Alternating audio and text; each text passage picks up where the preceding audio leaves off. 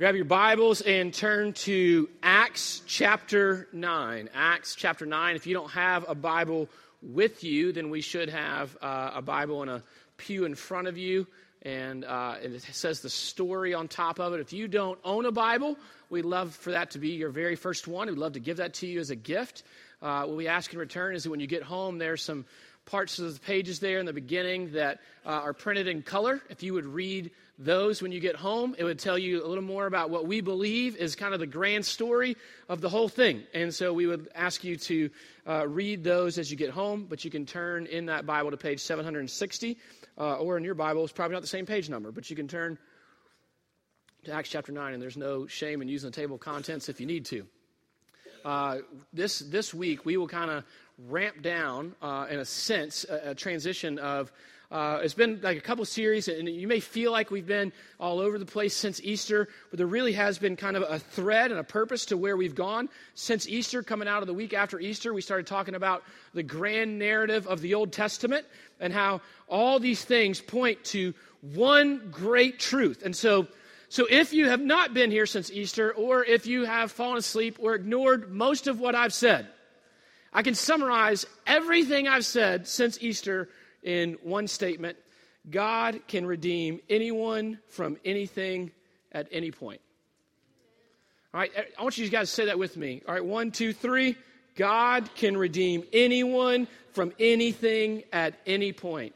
This is a truth that you need to get. But the other truth that I don't have up on the screen that you got to get is all these stories. We've talked about Moses and how he murdered somebody. We've talked about David and his adultery. We've talked about Noah. We've talked about all these Old Testament stories, the whole Exodus story, and all these things that we've talked about.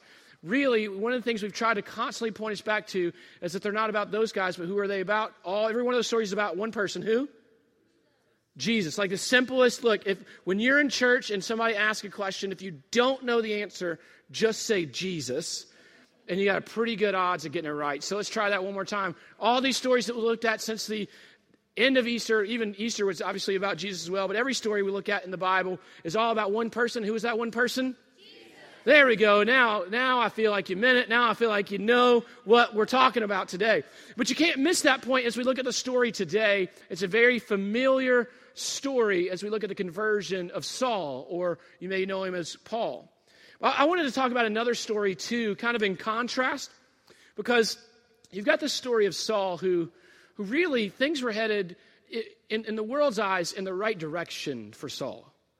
And then he was interrupted by an encounter with Jesus. And by the world's standard, everything went bad from there. See, when we look at the story of Saul, it's easy to think about the fact that he persecuted Christians and think maybe he's this horrible person. But what you got to get is this in many respects, this was a really good dude. Like Saul was a guy who followed all the rules, man. Like he didn't climb the ladder, his corporate ladder of religion by stepping on other people. I mean, he did it by being smart, by being highly educated, by kind of following all the rules, by having a deep fear of God and letting that lead and guide his life. But he was still misguided, and we need to understand on that it is not sincerity that brings salvation, because we can be very sincere and very wrong, right? And so it's not sincerity. I wanted to contrast that with another story today. Probably, if Paul's story is one of the most famous conversions in the world, one of the most famous hymns in the world is what? What would you say is the most famous hymn in the world? Amazing Grace, right? Anybody know? Who wrote Amazing Grace? Anybody know? Say it. John Newton. Not Isaac Newton, John Newton.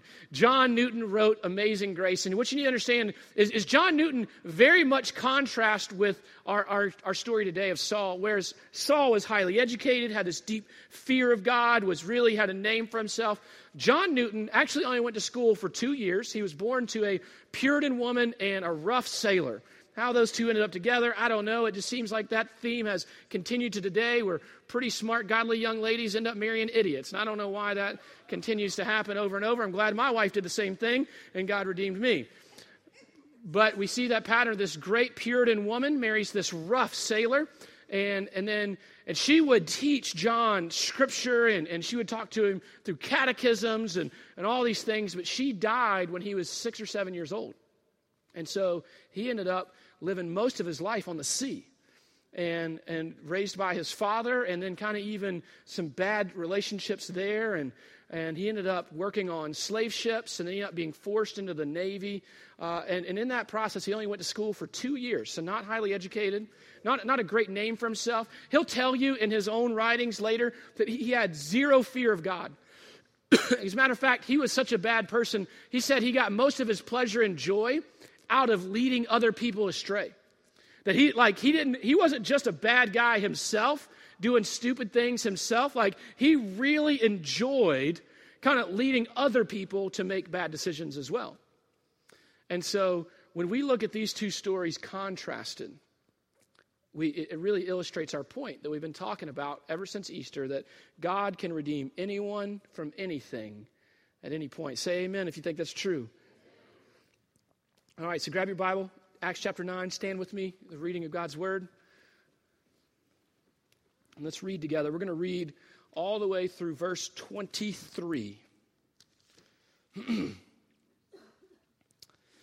But Saul, still breathing threats and murder against the disciples of the Lord, went to the high priest and asked him for letters to the synagogues at Damascus, so that if he found any belonging to the way, men or women, he might bring them bound to Jerusalem.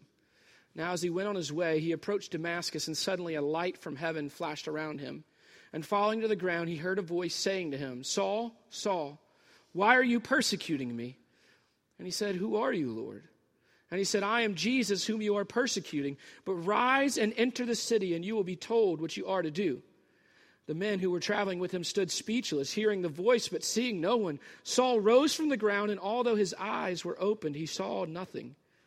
So they led him by the hand and brought him into Damascus. And for 3 days he was without sight, and he neither ate nor drank. Now there was a disciple at Damascus named Ananias.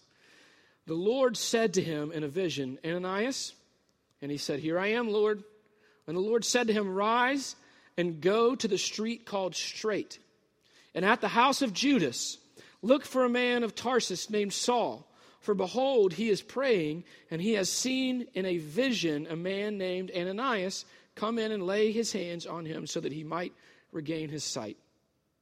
But Ananias answered, Lord, I have heard from many about this man, how much evil he has done to your saints at Jerusalem. And here he has authority from the chief priest to bind all who call on your name. But the Lord said to him, Go, for he is a chosen instrument of mine to carry my name before the Gentiles and kings and the children of Israel. For I will show him how much he must suffer for the sake of my name. So Ananias departed and entered the house, and laying his hands on him, he said, Brother Saul, the Lord Jesus, who appeared to you on the road by which you came, has sent me so that you may regain your sight and be filled with the Holy Spirit. And immediately something like scales fell off his eyes, and he regained his sight. And then he rose and was baptized. And taking food, he was strengthened. For some days he was with the disciples at Damascus, and immediately he proclaimed Jesus in the synagogue, saying, He is the Son of God. And all who heard him were amazed and said, Is not this the man who made havoc in Jerusalem of those who called upon his name? And he has not come here for this purpose, to bring them bound before the chief priest. But Saul increased all the more in strength, and confounded the Jews who lived in Damascus by proving that Jesus was the Christ. When many days had passed, the Jews plotted to kill him. You may be seated. This is the word of the Lord. Thanks be to God. Let's pray.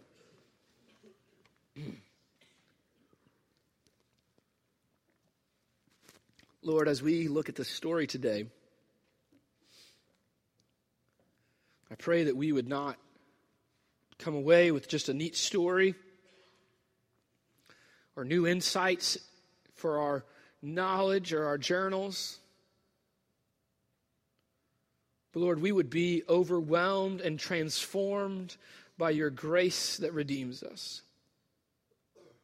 Lord, I pray that you would speak, you would transcend my time of study and my knowledge, Lord, that you would speak through me as a broken vessel, you would use me.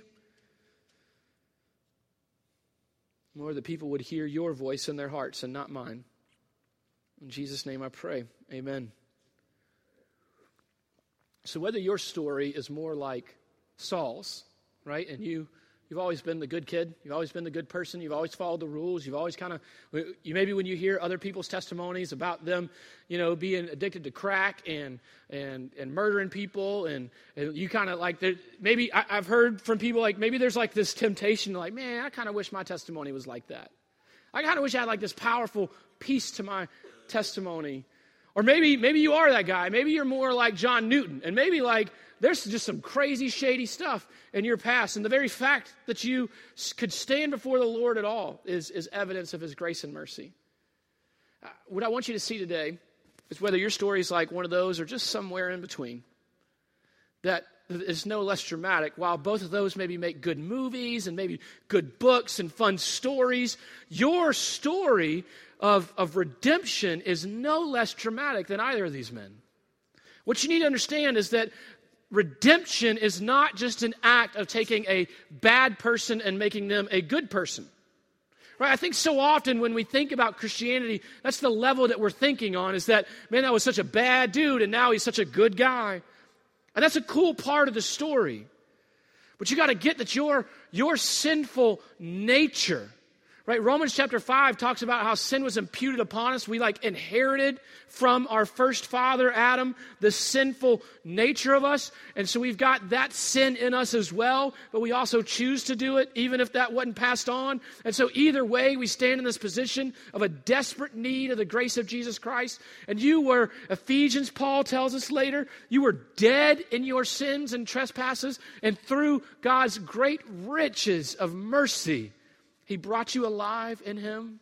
Right? Can we get an amen on that? That is a dramatic story. Whether that happened to you at 9 years old when you hadn't done much, maybe you accomplished a lot by 9. Like whether that happened then or whether you came straight out of the penitentiary where you had just murdered somebody and you got out and the grace of Jesus just washed over you.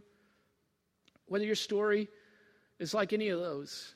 If your story has the elements we're going to talk about here in a minute of what it really means to be redeemed, then it is a dramatic and powerful story, not about you, a dramatic and powerful story about who? Who's the one person? Jesus. A dramatic story about Jesus' redeeming grace for us.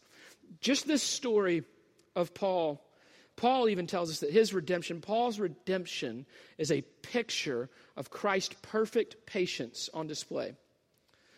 Paul's redemption, on your bulletin, you'll see that. Paul's redemption is a picture of Christ's perfect patience on display. Look at verse 1 and 2. But Saul, still breathing threats and murder, right? So you'd have to go back to Acts chapter 8, verse 3, where you see, but Saul was ravaging the church and entering house after house. He dragged off men and women and committed them to prison, is what it says in chapter 8. That word ravaging means like a wild and ferocious beast. So this is not some calm, bureaucratic, knock on the door, you're under arrest, read you your rights, like a wild beast. He's kicking in doors, dragging out men and women, throwing them into prison, all for following Jesus. And he's just, when it says that breathing, it means like he's finding his purpose, his sustenance off of this very purpose. And so you may go, man, how does such a good dude flip and go so bad? What you understand is he hasn't necessarily flipped in his mind. He's thinking back, right? He's thinking back to 1 Kings 18. He's thinking back to Elijah against the prophets of Baal and how they have, what a powerful story, right? Where he says, look, man, you think your God's real? Let's both build altars. Let's call upon our gods to light these things on fire. If yours lights on fire, great, your God's real. But if my light's on fire, my God's real. And so they dance, they sing, they cut themselves, they do all these things. He takes water in the middle of a drought and pours it all over his altar to make it super wet. Calls on God. God drops some fire on there, licks up all the water. And then that's the fun kid part of the story. And then but then Elijah goes and kills all the rest of the prophets of Baal. Right? This is what Saul's thinking. Saul's thinking I'm stepping up. Like, I'm doing it for real. Like, I'm going to defend the honor of Yahweh serious. And anyone who stands with this blasphemous claim of this risen carpenter, they're going to pay for it. And so think about that in the patience. When we were in our Bible study group this morning, we were talking about, like, would it have been wrong of God to just strike Saul down right there? Like, when he showed up on the road to Damascus, what if instead of saying, hey, why are you persecuting me? And hey, go in here and I'm going to have somebody heal you and turning him around and redeeming him and use him. What if God would have just been like, hey, man, why are you persecuting me? And he's like, who are you? I'm Jesus who's about to kill you. And they just like dropped him right there on the road to Damascus. Like, what if it went down like that? Would God have been wrong? No. He wouldn't have been. It is still preached, right? It is preached a little differently than the story we're looking at today. It had been more like the Ananias and Sapphira story where they sold things and didn't claim the truth on it, and boom, we see some things there. But not today. Unbelievable patience we see, right? As a matter of fact, Paul says this when he writes a letter to Timothy. 1 Timothy 1:12-17, he says, I thank him who has given me strength, Christ Jesus our Lord, because he judged me faithful, appointing me to his service. Though formerly I was a blasphemer, persecutor, an insolent opponent, but I received mercy because I had acted ignorantly in unbelief, and the grace of our Lord overflowed for me with the faith and love that are in Christ Jesus. The saying is trustworthy and deserving of full acceptance that Christ Jesus came into the world to save sinners, of whom I am the foremost. But I received mercy for this reason, listen to this, that in me, as the foremost of all sinners, Jesus Christ might display his perfect patience as an example to those who were to believe in him for eternal life. To the King of the ages, immortal and invisible, the only God, be honor and glory forever and ever. Say it with me, amen. See, even Paul's telling you here, man, my story's incredible. Like, I was a blasphemer. I was an insolent opponent. I was a persecutor. So why did God save me? For this reason, God saved me, to put his perfect patience on display. See, even Paul is telling you, when you read Acts chapter 9, when you read his retelling of his own story in Acts 22 and Acts 26, when you read that, he doesn't want you to look and go, how cool is Paul? He says, I was so against God that my story, the fact that he would even show me grace, is an unbelievable display of Christ's perfect patience, complete patience, as well as it is in your story, right? See, that blasphemer, John Newton, later, many years later, became a pastor. And I'll tell you some more of his story as we go, but one of the ways he would always refer to himself was the old African blasphemer. Because he was cast out he was stranded on an island off of West Africa and actually became a slave below the slaves there on this island off of West Africa. And to the point that even the African slaves were like sneaking food out of their small rations to feed him because nobody was taking care of him. And he was treated so low, but he was so against God that when he was 80-something years old and could barely see and could barely hear, his best friend was like, hey, man, it might be time to stop preaching. And he said, if the old African blasphemer still has words to say, can still speak, he will always speak of the mercy and grace of Jesus Christ. He always saw himself as a blasphemer redeemed by God. I think sometimes we have a temptation to think about when Jesus saved us, and then if we're honest, sometimes in our hearts we're like, man, I bet he's glad he saved me. I'm a pretty decent person. Do you still see yourself as that blasphemer? Do you see that you were an insolent opponent? Do you see that Romans 8 says you were a hostile enemy against God? That it puts you and Saul on the same plane when you read Romans chapter 8? That you were a hostile. And you weren't, listen, before you came to Christ, you weren't indifferent to him. You may have thought you were, but you weren't indifferent. You were a hostile enemy of Jesus Christ and the gospel. So what is redemption? What does it require? What does it mean? Redemption requires a personal encounter with Jesus Christ, the risen Lord. personal encounter. As we look at the story, Jesus, in his sovereign wisdom and will, doesn't send Ananias to share the gospel with Saul, but just to affirm it. Jesus chose with this enemy to show up. And listen, someone else's truth, although I'm not saying you need to have this blinding moment on the road to Damascus, because that'd be a lot of airfare to travel all the way over there and get on that. The road's still there, but you don't have to get on the road to Damascus. You can right now, right here. You don't even have to wait till the invitation. You don't even have to wait till the end when we start singing songs. But you have to have a personal encounter with Jesus Christ. And when you have that personal encounter with Jesus Christ, here's some things that are going to happen. Redemption requires confrontation. Look at verses 3 through 5 in Acts 9. Now, as he went on his way, he approached Damascus, and suddenly a light from heaven shone around him. And falling to the ground, he heard a voice saying to him, "Saul, Saul, why are you persecuting me?" And he said, "Who are you, Lord?" And he said, "I am Jesus, whom you are persecuting."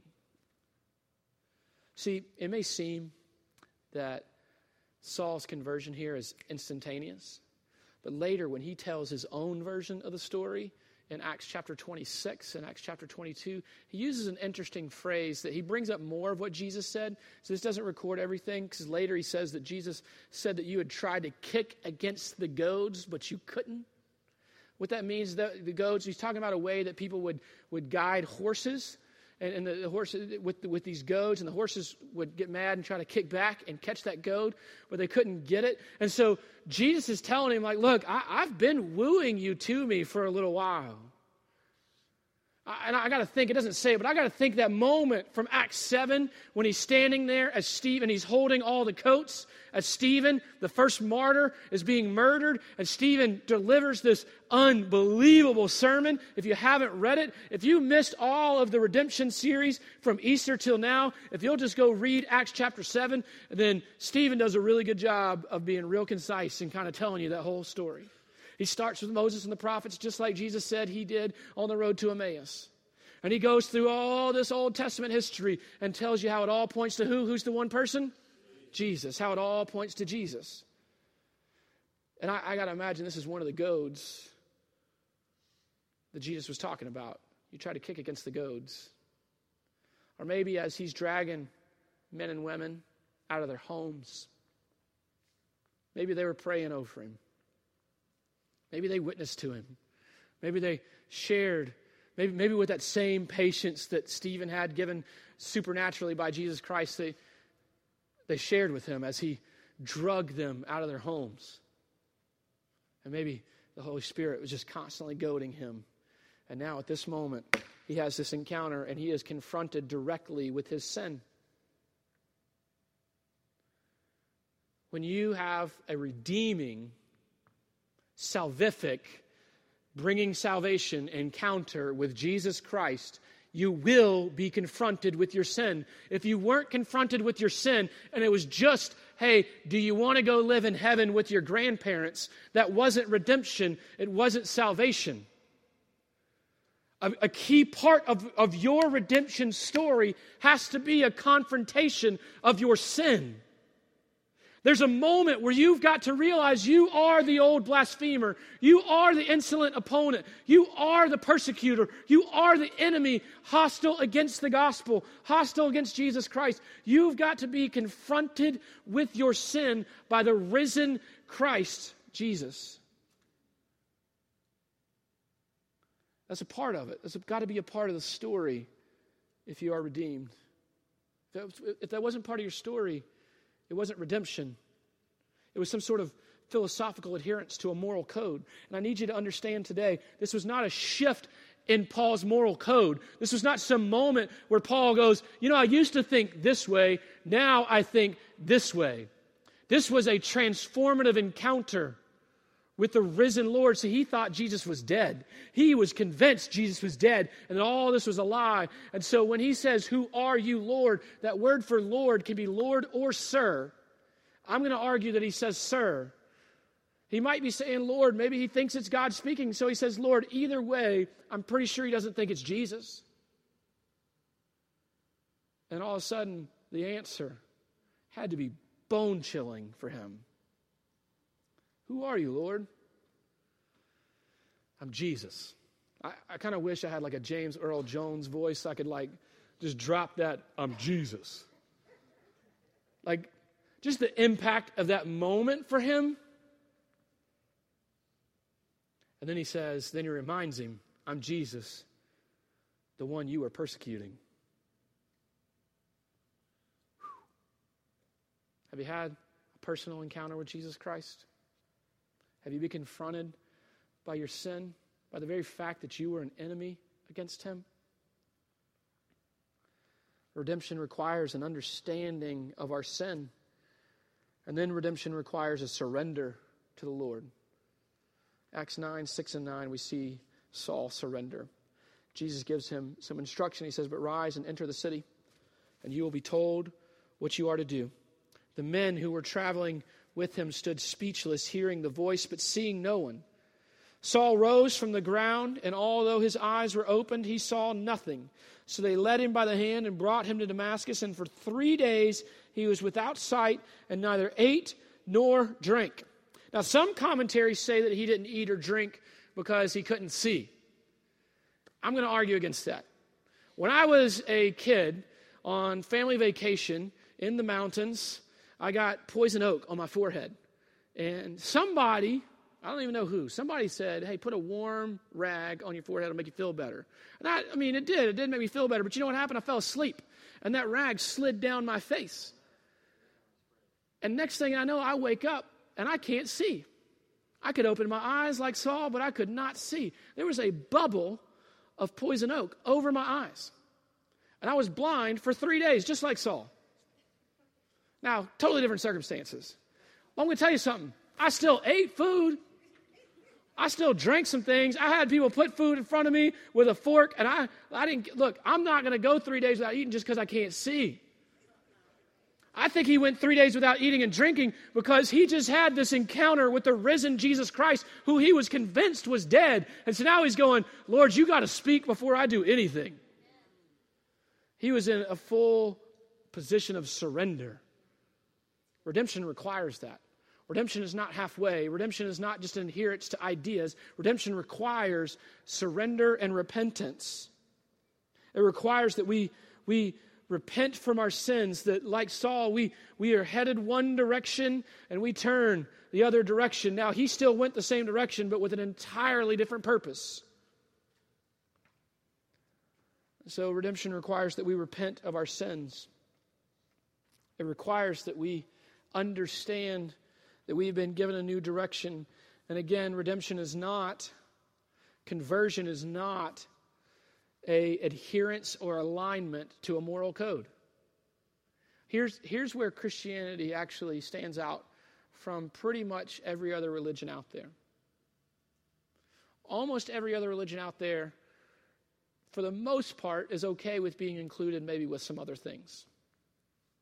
Right? They want to give you a moral code, some sort of direction on how to have a better life, some sort of direction on how to gain a blissful eternity, some sort of direction on how to get something good in the end.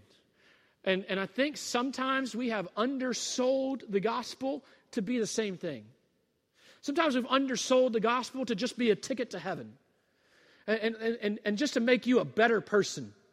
If you'll follow Christianity, you'll go from being a bad person to a good person. You'll have no moral code to having a moral code. Some sort of guidance in your life. Listen, there is some guidance in here, no doubt.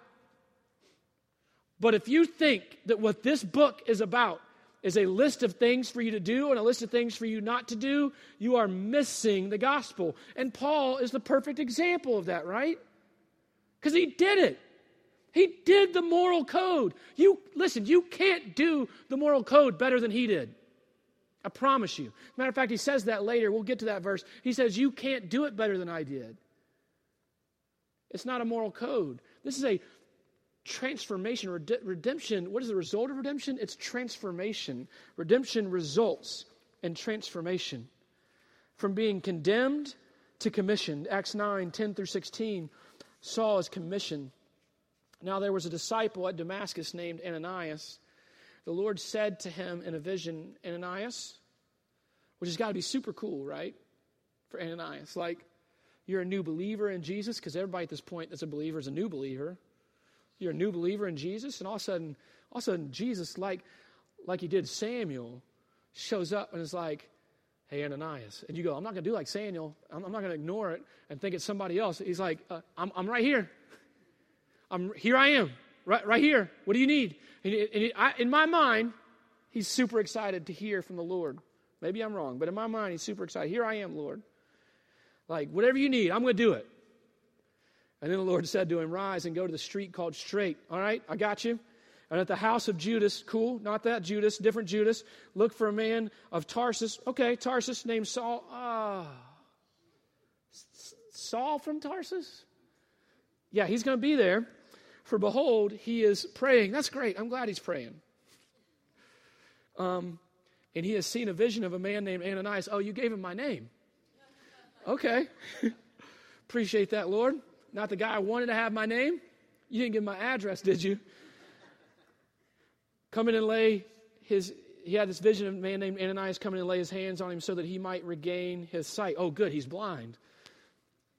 But Ananias answered, Lord, I have heard from many about this man, how much evil he has done to your saints in Jerusalem, and here he has authority from the chief priest to bind all who call on your name. But the Lord said to him, go, for he is a chosen instrument of mine to be my display of perfect patience, to carry my name before the Gentiles and kings and the children of Israel. For I will show him how much he must suffer for the sake of my name. Okay, so you are going to make him suffer. That's good. So Ananias gets this call, and he goes to take this commission to him. We change from being condemned to commissioned, from being hostile enemies to ambassadors, from being menaces to ministers. We are transformed by the gospel, from foe to family. Catch this. There's one word in here that is beautiful in grace. So Ananias departed and entered the house, and laying his hands on him, he said, Brother Saul. Everybody say brother. First word that Saul hears from another believer who he has been trying to persecute after this is brother. Brother Saul, the Lord Jesus, who appeared to you on the road by which you came, has sent me so that you may regain your sight and be filled with the Holy Spirit. Christianity is not following a moral code. It is redemption, it is transformation. And you are no longer a spectator in what God is doing. You are now a participant in God's family. Take a moment and look around you. Everybody, look around. Look around. Can you think through in your mind as you look around 5 people who you don't even know their name? Yeah? Anybody? Let's just go ahead and be honest. Raise your hands. Are there 5 people in here you don't know their name? Okay?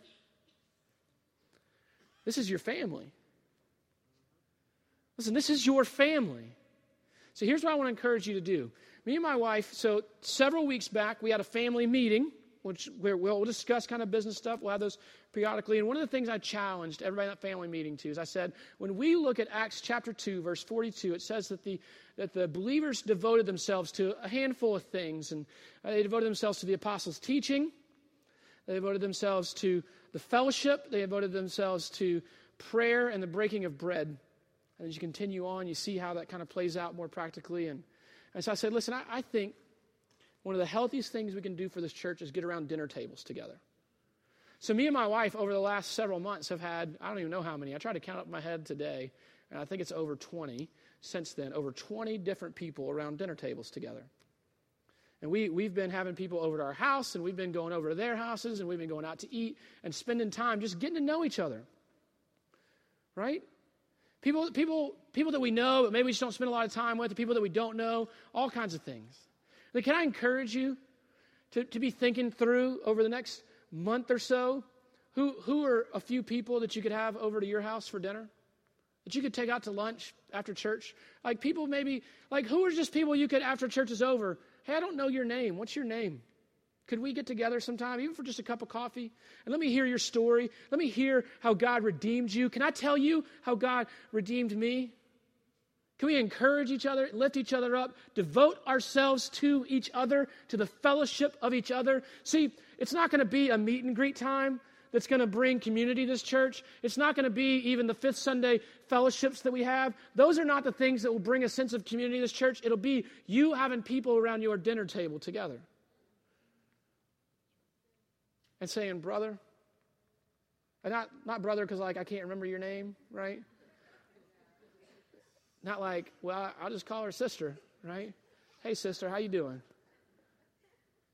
But being family together. Because we are transformed from a foe to family, from darkness to light. And immediately something like scales fell from his eyes, and he regained his sight. And then he rose and was baptized.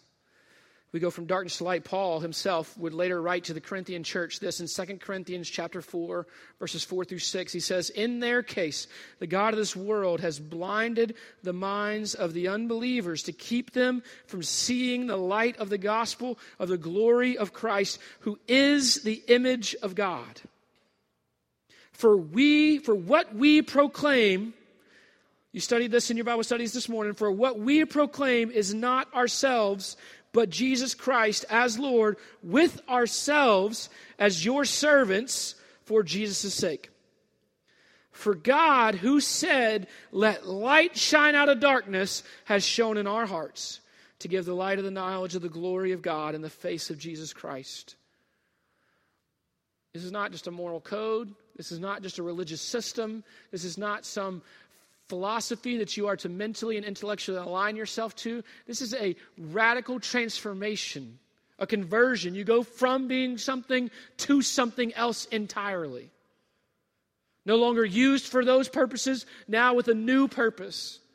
We go from being in the darkness, blinded by the enemy of Jesus, blinded by the devil, the ruler of this world, blinded to the good news of the gospel. You ever shared the gospel with somebody and they just blatantly rejected it?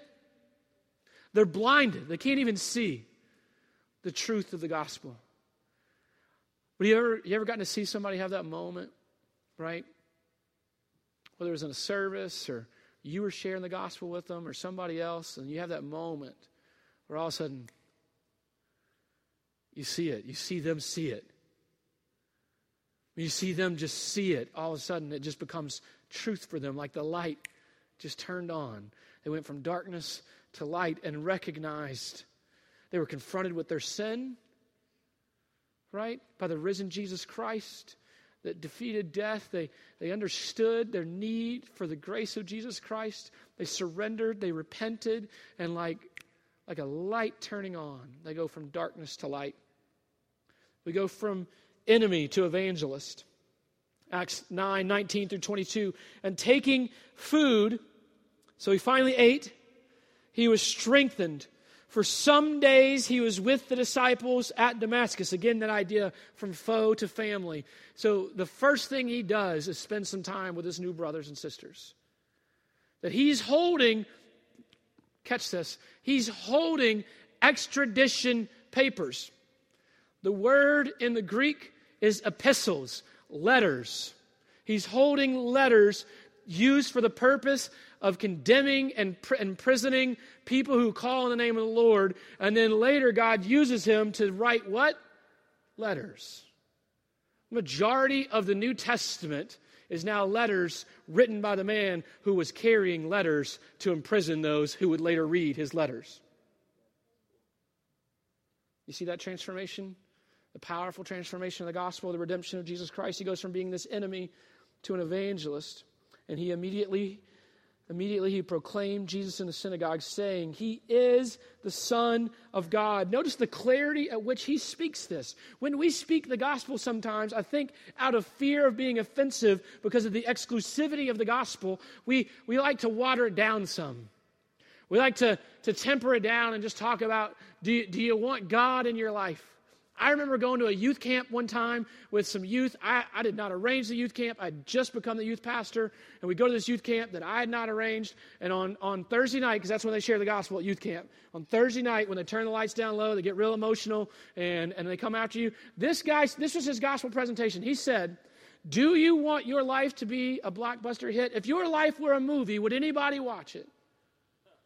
Why don't you ask God to be your director tonight? Raise your hand if you'd like God to be your director. You'd like your life to be a blockbuster hit. Almost everybody's hands went up. Why would you not raise your hand? Who wouldn't think, yeah, that sounds cool, right? Right? Or we simplify it down to like, do you want to go to hell forever or do you want to go to heaven?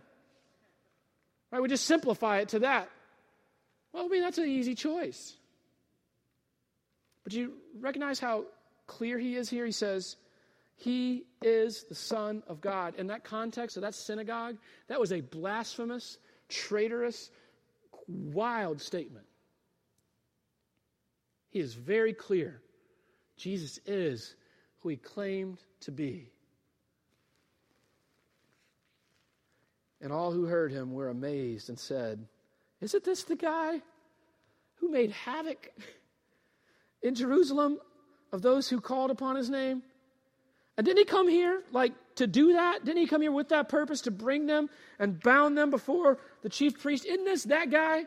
Isn't this the guy we heard the wild stories of kicking down doors and dragging people out of their houses? And didn't he come here with papers to do that? Now this guy's standing before us and saying that Jesus is the Son of God?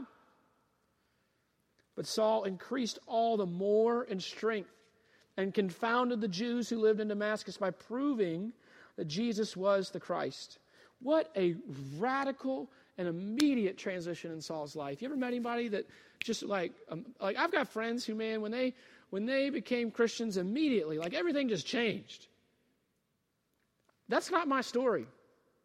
And it may not be your story. Mine's more like John Newton's. So John Newton he's forced into slavery, and he escapes because a guy drops anchor near his island, and it happens to be a buddy of his dad. And so he climbs onto that ship after being emaciated and for years being on this island. And then for a year out at sea, because this guy's got some work to do out at sea on this ship, he starts reading about Jesus and all these things, remembering the things that his mom told him when he was a little boy. And then right as they're getting almost to land, finally in Scotland where he's going to land, this crazy storm comes. The ship is about to sink, and he has to spend a good 40 hours without sleep trying to keep the ship from sinking. He's helping do that, and then out of nowhere, he cries out to God, and God literally saves the ship from the shipwreck. And he's he pulls that bargain with God, right? He's like, all right, God, if you'll save me here, I'll give you the rest of my life. Right? Those usually don't hold. Right? And so he ends up still working slave ships for many years. And it wasn't until many, many years later, or not many, until some years later that he really, really started to grasp the gospel and fall in love with Jesus, that he wrote a little pamphlet about the African slave trade. He became friends with William Wilberforce. You heard that name? William Wilberforce, who was the guy who so bravely went after British Parliament to see slavery abolished in England. John Newton got to see that happen. He got to see that happen. He got to be a part of that and partner with William Wilberforce to be a part of that, even though he had this slower transition, right? And so whether maybe your transition hasn't happened, and obviously we don't reach that completely until glory. But notice that Paul not only is transformed in all those great ways, whereas John Newton literally was living in just slums and slavery and debauchery and evil and no fear of the Lord and no name for himself, no honor, no glory, then all of a sudden he comes to Christ and John Newton's, even by the world standards, life gets much, much better. He gets married to the love of his life, and And he gets to pastor for 40-something years, and he writes a whole bunch of hymns, and one of them is one of the most famous ones today. And so this great transition in John Newton's story where if you're doing his movie, it ends with, and everything was happily ever after.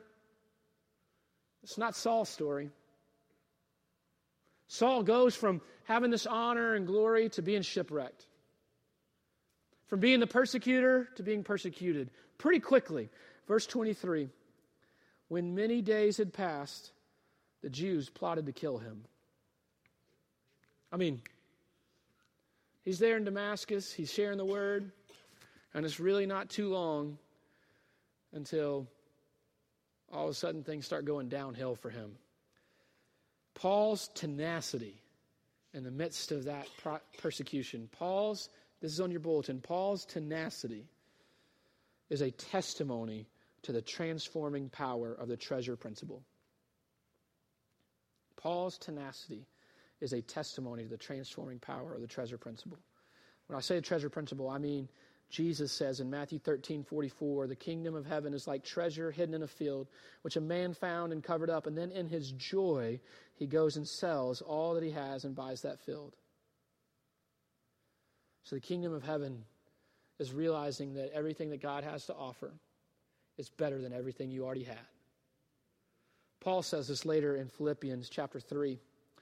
In Philippians chapter 3, in the first few verses of that chapter, he really lays out his resume, some things we've talked about, his pedigree, his education, his righteousness, his ability to follow the law better than you.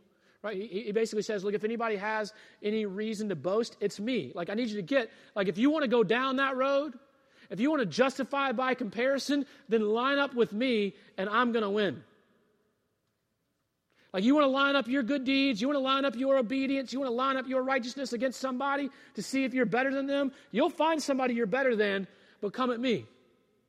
And you come at me, and my whole life I've done nothing but fear God and follow him every way I knew how, even though ignorantly misguided.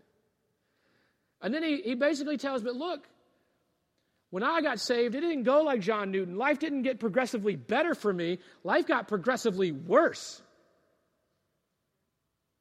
I went from glory and honor and prestige and money, and I had to quit my job. I lost my friends. I lost my social status. I lost all those things and lived the rest of my life being beaten and persecuted and imprisoned and preaching and making tents. And then what he says about his past, verse 7 in Philippians chapter 3, he says, but whatever gain I had, I counted it as loss for the sake of Christ. Indeed, I count everything as loss because of the surpassing worth of knowing Christ Jesus my Lord. For his sake, I have suffered the loss of all things, and I count them as rubbish, as trash, as dung, in order that I may gain Christ. In other words, look, I climbed that mountain you're trying to climb. I climbed that ladder, and I got it. I got there. And I count it all as loss. I count it all as a pile of dung compared to the surpassing worth of knowing Christ in my life. What are you treasuring more than Christ? What do you hold on to more than you hold on to Jesus? What do you look to more than you look to Jesus? You need to lay that down today. And listen, not lay it down because of guilt, not lay it down because the preacher said so. Lay it down because this guy who had all those good things said it's better to have Jesus and be beaten and imprisoned. It's better. I'm telling you, it's better to have the surpassing worth of knowing Christ and making him known. Have you had a personal encounter with Jesus Christ, the risen Lord? Have you been confronted with your sin by Jesus? Have you surrendered to the redeeming call of Christ, the risen Lord? Is your life a testimony to the transforming power of the treasure principle, or is it just a good story of a good person? Because your testimony isn't about you. Your testimony is about who? Who's the one person? Jesus. Are you an active part of the family of God, or are you just a spectator? When you read what Jesus and the Bible and Paul say about the local church, there is no opportunity or option to just be a spectator. It's not there. You got to jump in and be a part of the family. Are you living in the dark? Or have you been given the light? Have you engaged in the new purpose that Christ has given you? Have you been redeemed for a new purpose and you've engaged in that? Look, whether your story is like Saul's or like Newton's, there is hope for you in Jesus today. There is a calling for you today. There is a commission for you today. Here at Redemption, we believe that we exist to redeem the church and the community with the gospel by what? One more? One more. That's why we're here. That's the commission you've been given. And so since Easter, we've been talking about this idea of how Jesus can redeem anyone from anything at any point. But understand that redemption is not just to stop with you. You have been called to make disciples. Starting next week, starting next Sunday, we're going to go through a 4-week series on making disciples. Head, heart, hands, habits. We're going to look at the head, the heart, the hands, and the habits of making disciples. And then we're going to talk about, on that 5th week, we're going to talk about what it means to steward things well for the sake of making disciples. That you've been given everything you've been given for the purpose of making disciples. That we must be renewed in our mind. We must let Christ rule our hearts. We must use our hands, and it's all fueled by habits. All for the purpose, the new purpose given to us to make disciples. So everybody on 3, one more time, say make disciples. 1, 2, 3. That's what your life is about. That's your new purpose. That's your new calling. Your Damascus Road experience, your interruption by Jesus is so that you will make disciples. That's your purpose in life, is to make disciples. So let's be about His work. Let's pray. God Almighty, as we think on your amazing grace for us, Lord, that you would use broken vessels like us. Or that is such a display of your perfect patience that I'm even standing here right now. Or that you allow me to open your word, much less speak to it, is such a display of your perfect patience. Lord, I pray that today those who don't know you would surrender, would be confronted by their sins and convicted, and they would confess and they would repent and fall in love with you and fall after you. Lord, that those that are your children, Lord, we wouldn't take it lightly and just be spectators in your family, that we would be a part of making disciples. In Jesus' name we pray. Amen.